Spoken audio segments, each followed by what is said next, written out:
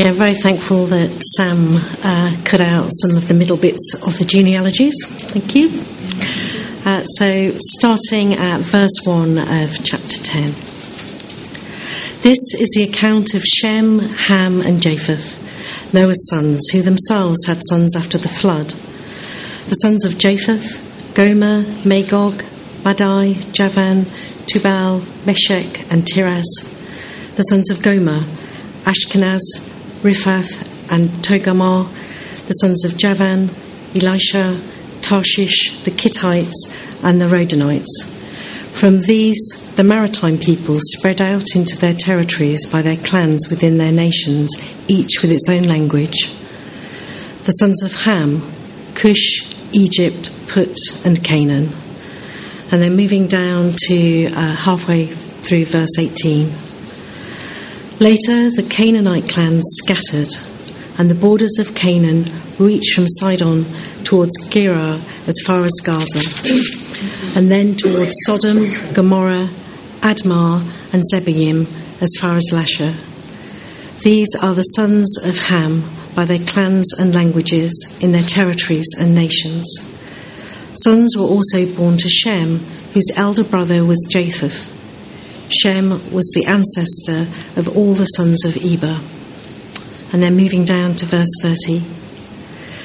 The region where they live stretched from Mesha towards Sephar in the eastern hill country. And then picking up the story in chapter 11. Now the whole world had one language and a common speech. As people moved eastward, they found a plain in Shinar and settled there. They said to each other, "Come, let's make bricks and bake them thoroughly." They used brick instead of stone and bitumen for mortar. Then they said, "Come, let us build ourselves a city with a tower that reaches to the heavens, so that we may make a name for ourselves. Otherwise we will be scattered over the face of the whole earth." But the Lord came down to see the city and the tower the people were building.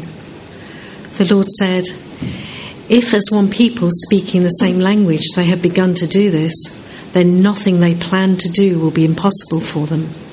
Come, let us go down and confuse their language, so they will not understand each other." So the Lord scattered them from there over the earth, and they stopped building the city. That is why it was called Babel, because the Lord confused the language of the whole world. From there the Lord scattered them over the face of the whole earth.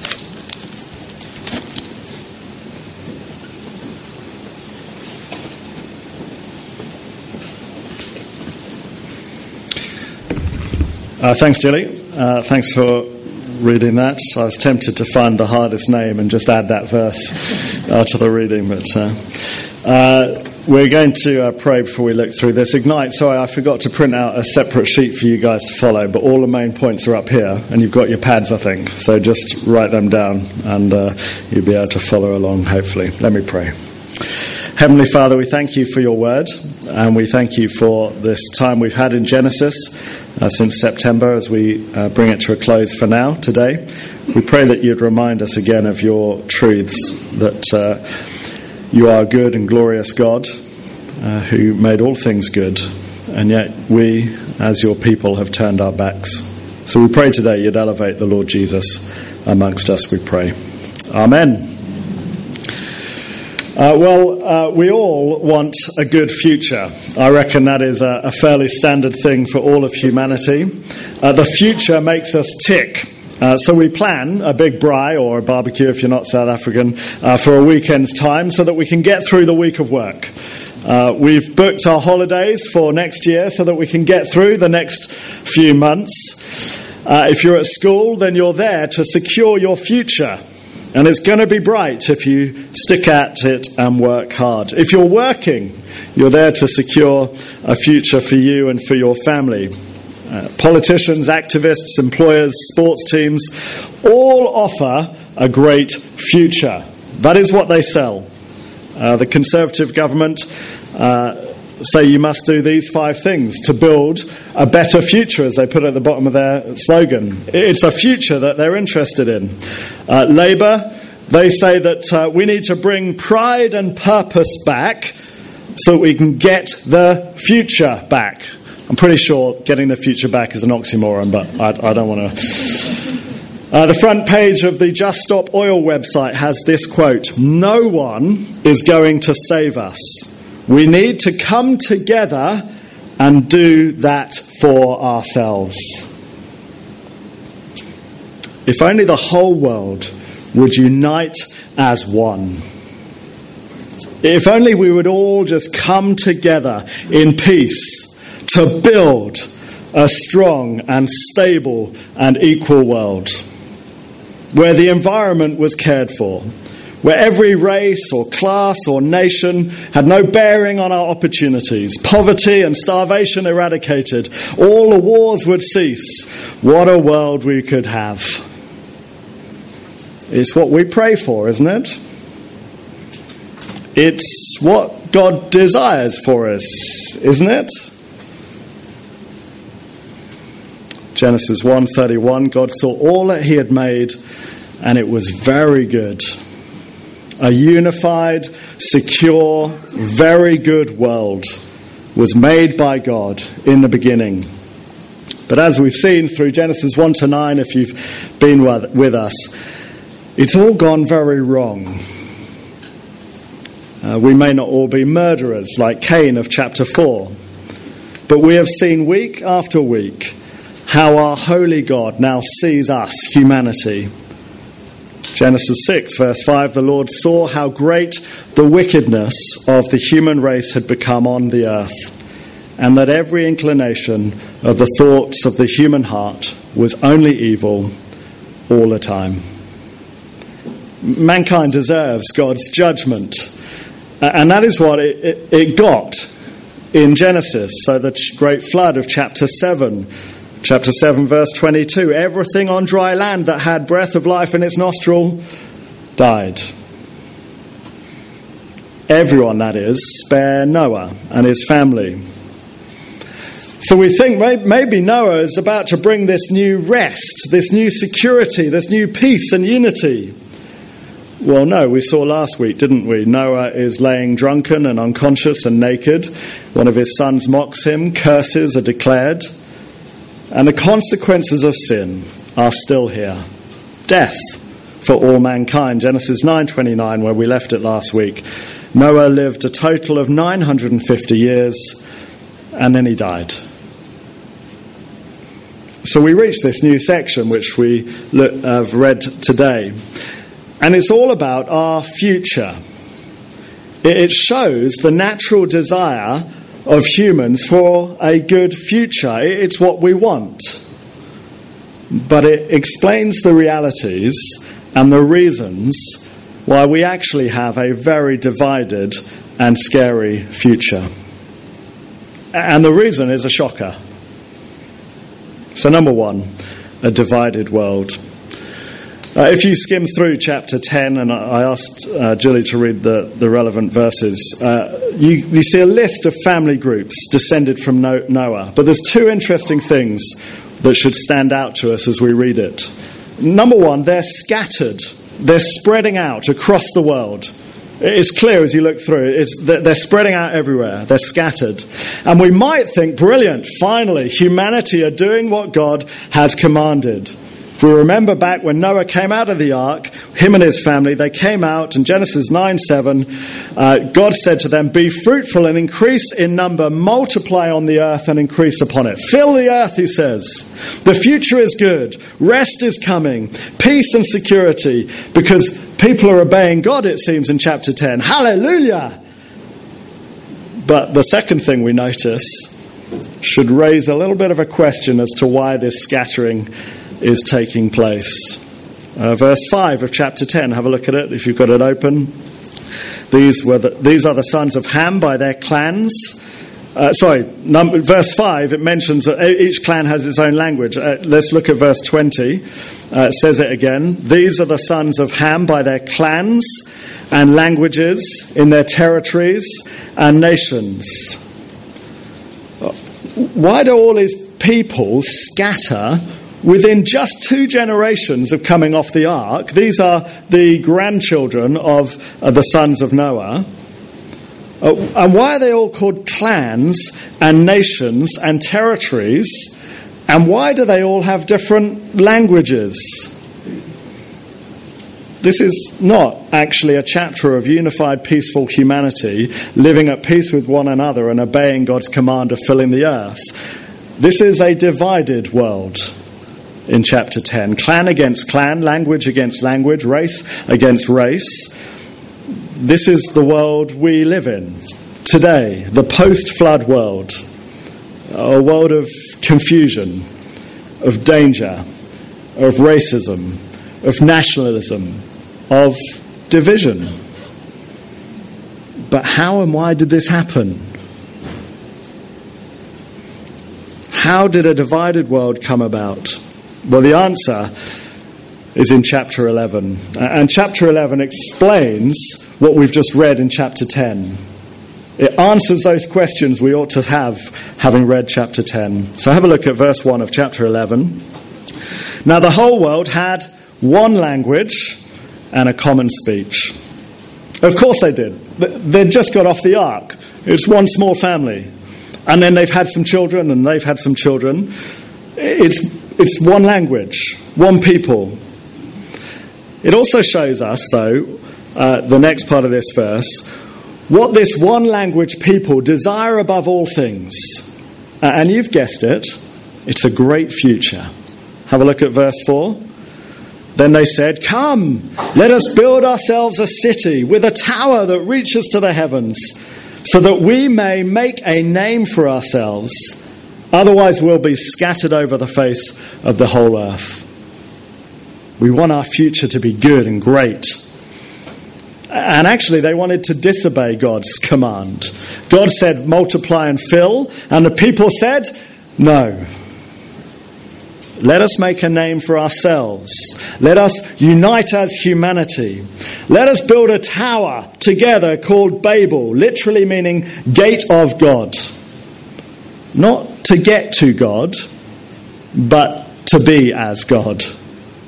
To elevate the pride of humanity. Look at us and how great we are.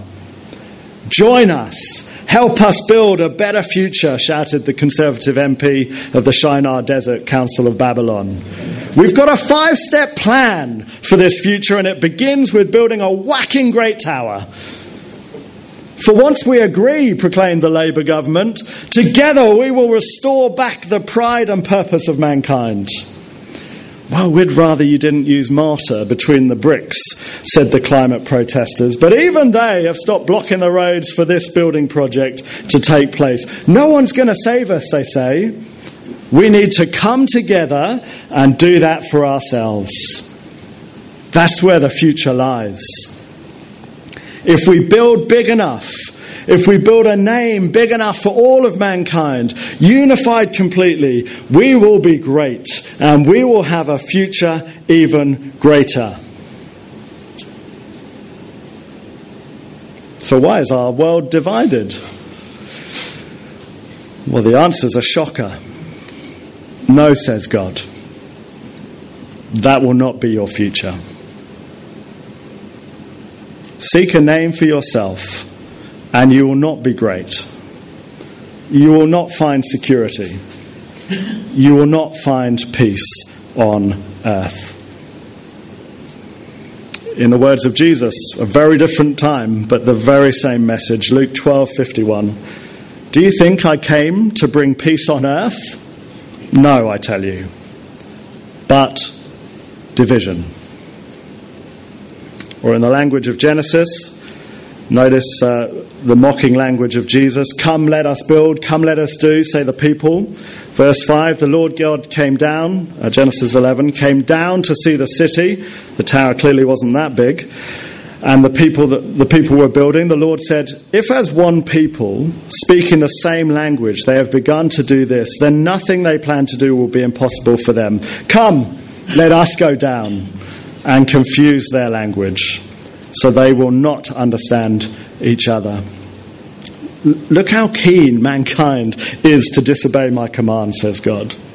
Imagine if I let them just be unified as one people. Their plans will explode, but not for good.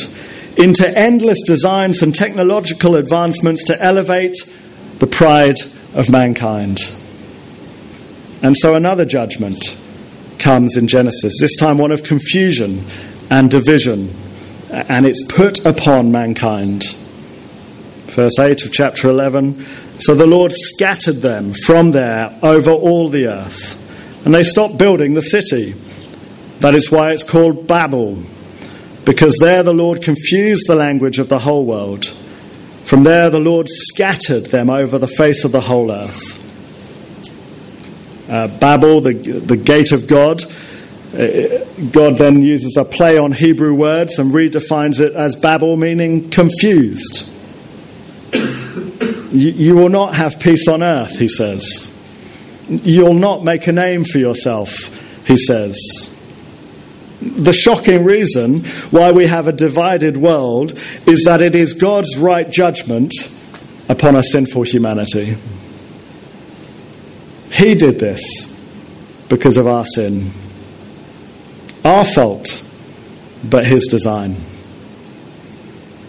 So we are a world of division, of disunity, of wars, of racism, and fear of those who are different. A world of confusion. So if that's the how, we've got to ask why. Why a divided world? Well, I think it's because God doesn't want us shortchanged. He doesn't want us to miss out. You see, God did not cause a divided humanity because peace and humanity are bad things, but because seeking peace and unity and a secure future outside of God is a bad thing. The key is in the phrase, let us make our name for ourselves. Of course, we believe in good politics.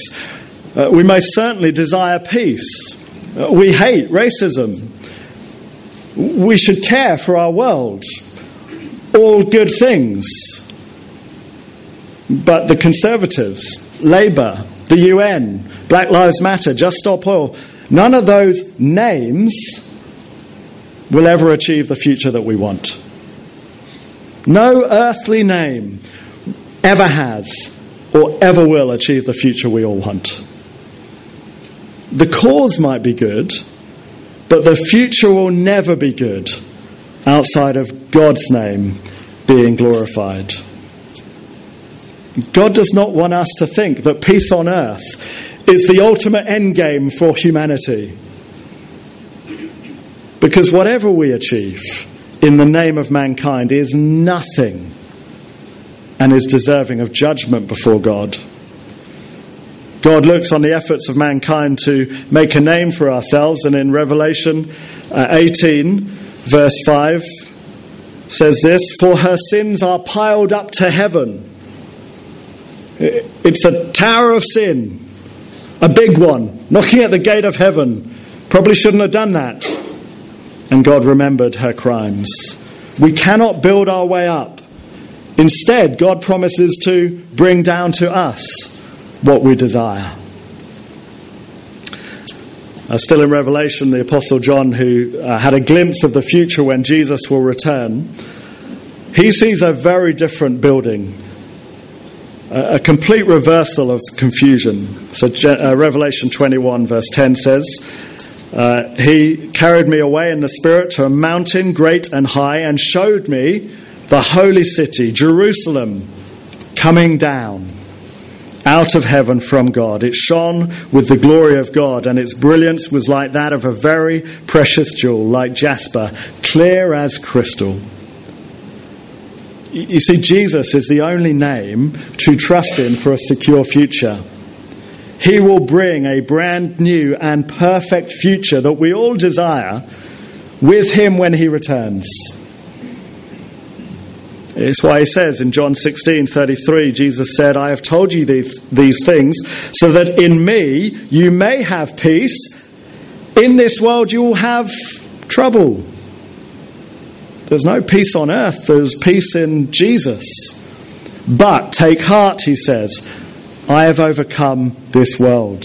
It is going The new one is coming.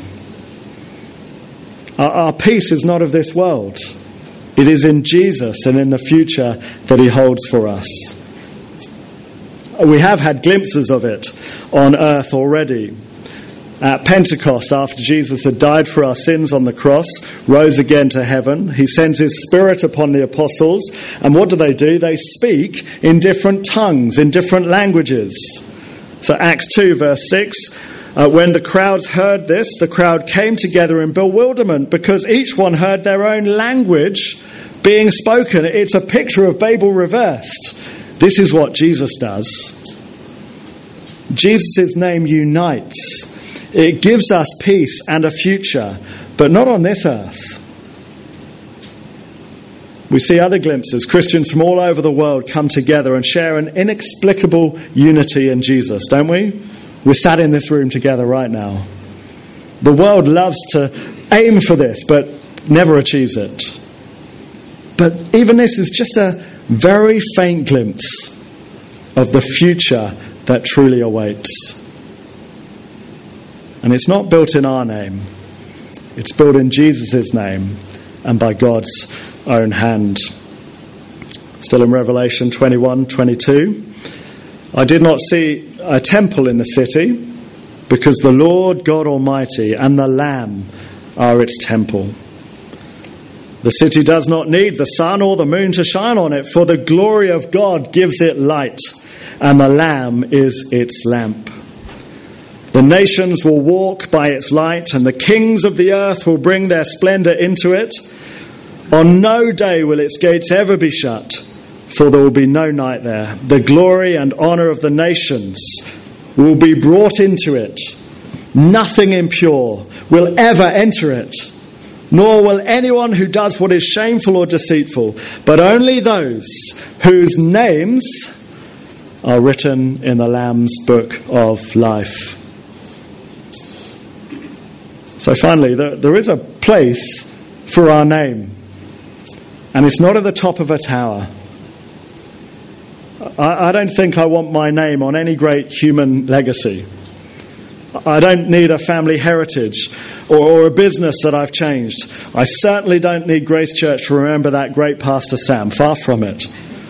The only place I want my name, the only place you want your name, the only place you want your children's names is not on a sports trophy. It's not with the letter CEO before it. It's not on some great mission legacy. It's not on some honours degree certificate because you've worked so hard at school. All good things, but not God things. We don't need our name up anywhere.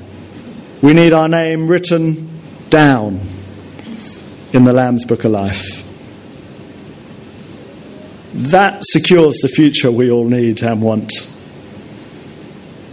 And we get our name in this book, not through politics or activism or association or education or playing sports, but through lowering our name, taking it off the buildings, humbling ourselves in repentance before the Lord Jesus, and lifting up his name every day, not ours.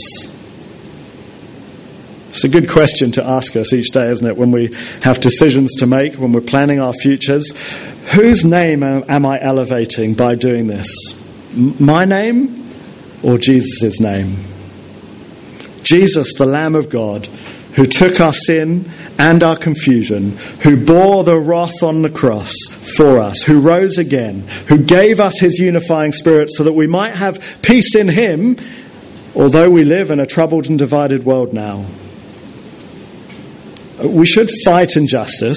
We should fight racism. We should care for this world. We should work hard, but not in some naive dream that is what will secure a wonderful future for us or anyone else.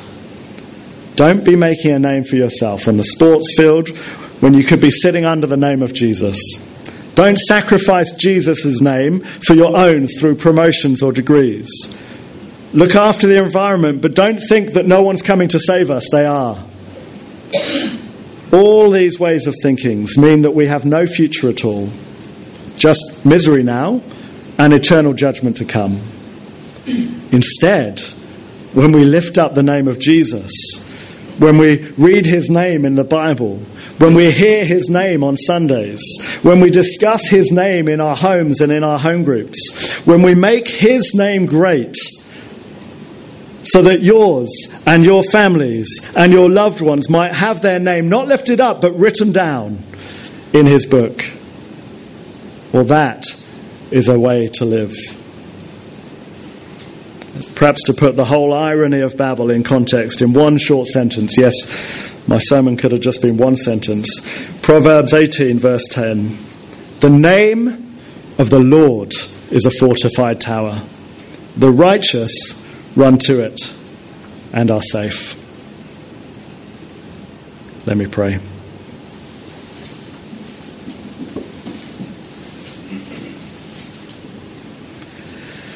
Our Lord and Heavenly Father, please forgive us for all the times we've lifted up our own names. We do it every day. We do it all the time. We do it in our planning and our thinking. So we come before you in humble repentance. May your name be lifted up so that our name can be written down. If we don't yet trust in you, may we hear your command to repent and believe. And for those of us that do, may we come again to the grace at the foot of your cross. May we lift up your name each day in glorious joy. May we run to your name, the strong tower, and know that we are eternally safe. And may we live each day, while we may have trouble, rejoicing in the world to come as you bring down to us what we need and would want. We pray all this in Jesus' name. Amen.